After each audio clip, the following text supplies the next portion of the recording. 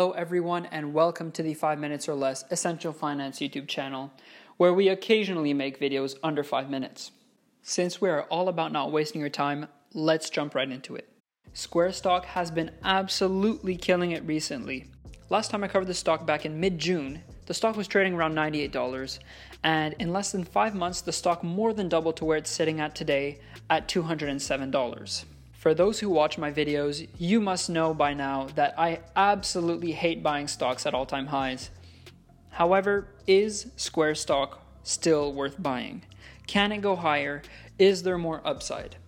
So without further ado, let's finagle this bagel. Let's look at what's going on. You know how in the past few months since the Rona started, you've most likely been ordering your stuff online because you're stuck inside. You're bored. Well, Square helps you achieve that.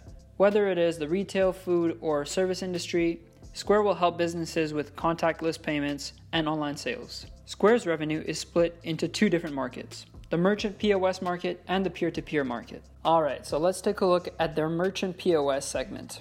Their total addressable market is $85 billion and is expected to grow to $100 billion in the next few years. Out of this total addressable market of $85 billion, Square made $1.3 billion in 2019 for a 2% market share.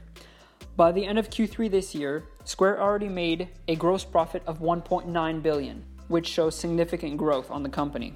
Square mainly targets new and small businesses in the United States. The platform is incredibly popular. So how does it work? Square makes money on each transaction. They make 2.65% of transactions with major credit cards, and an additional 10 cents when customers use Tap.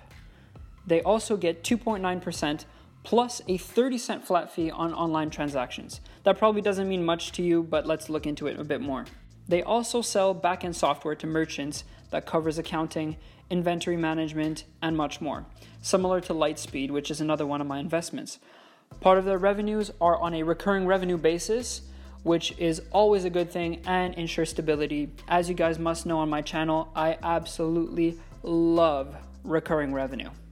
Alright, let's take a look at the next segment, which is loans. In this segment, Square actually acts like a bank and issues loans to businesses directly. And in this segment, Square is actually even in a better position than banks because they actually know everything about the businesses that they lend to since they are fully integrated into these businesses.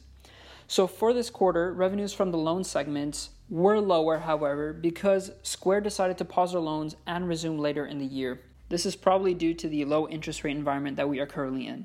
All right, the next segment we are going to take a look at is one that is incredibly popular, especially nowadays in the past few weeks, and it is crypto.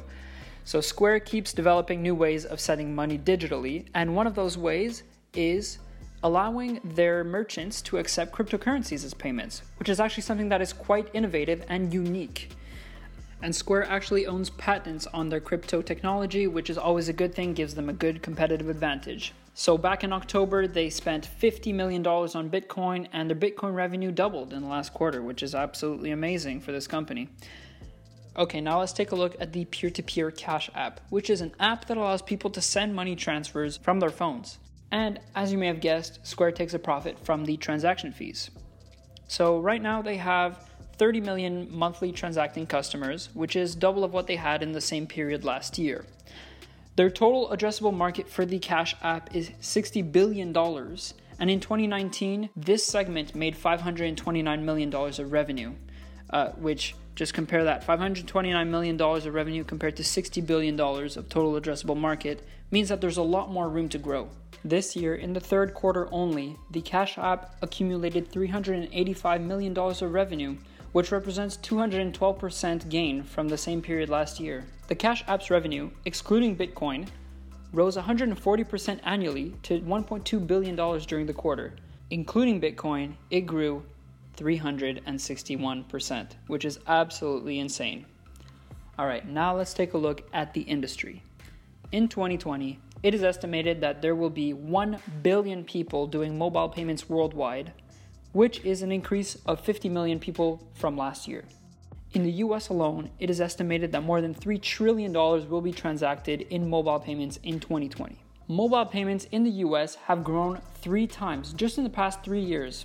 And Square is partnering with big influencers to promote the Cash App, and it's working very well. Next up, Square also has international opportunities. This summer, Square bought one of their European competitors, Verse.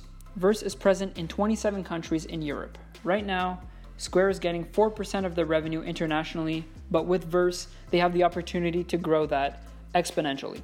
In Q3, 70% of the hardware sold was in the international markets. It intends to have 85% more of the products by the end of 2020, which is 3 and 4 products offered in the US. Next up, let's look at a question. How is Square doing with regards to the competition? Their major competitors are MasterCard, PayPal, and Visa. If we look at their price to sales ratio, Square is cheaper than all of its competitors, which is great. If we look at their balance sheet, they have more cash than short-term debt, which is great as well. Next up, the Rona. Although small and medium retailers are being hit hard by the crisis, in April, Square was one of the 3 companies approved by Congress to offer loans to small businesses, meaning that this company was selected because of its ability to keep small businesses alive, which has put Square in a great position in this crisis. Congress allotted $350 billion to small business relief efforts, and Square is the middleman in all of it. A very important date for Square in the short-term future will be the 19th of December. So put that on your calendar, guys. On the 19th of December, there will be a decision by Congress whether or not to pass a stimulus package. If it gets passed, this will be amazing for Square. So, how did the Rona impact their numbers? Square experienced a sharp decline in gross payments volume of 15% annually to $22.8 billion due to closures of small to medium-sized businesses. However, for their online segment surged over 50% annually, and their Bitcoin and crypto segment is doing amazing, so that compensates.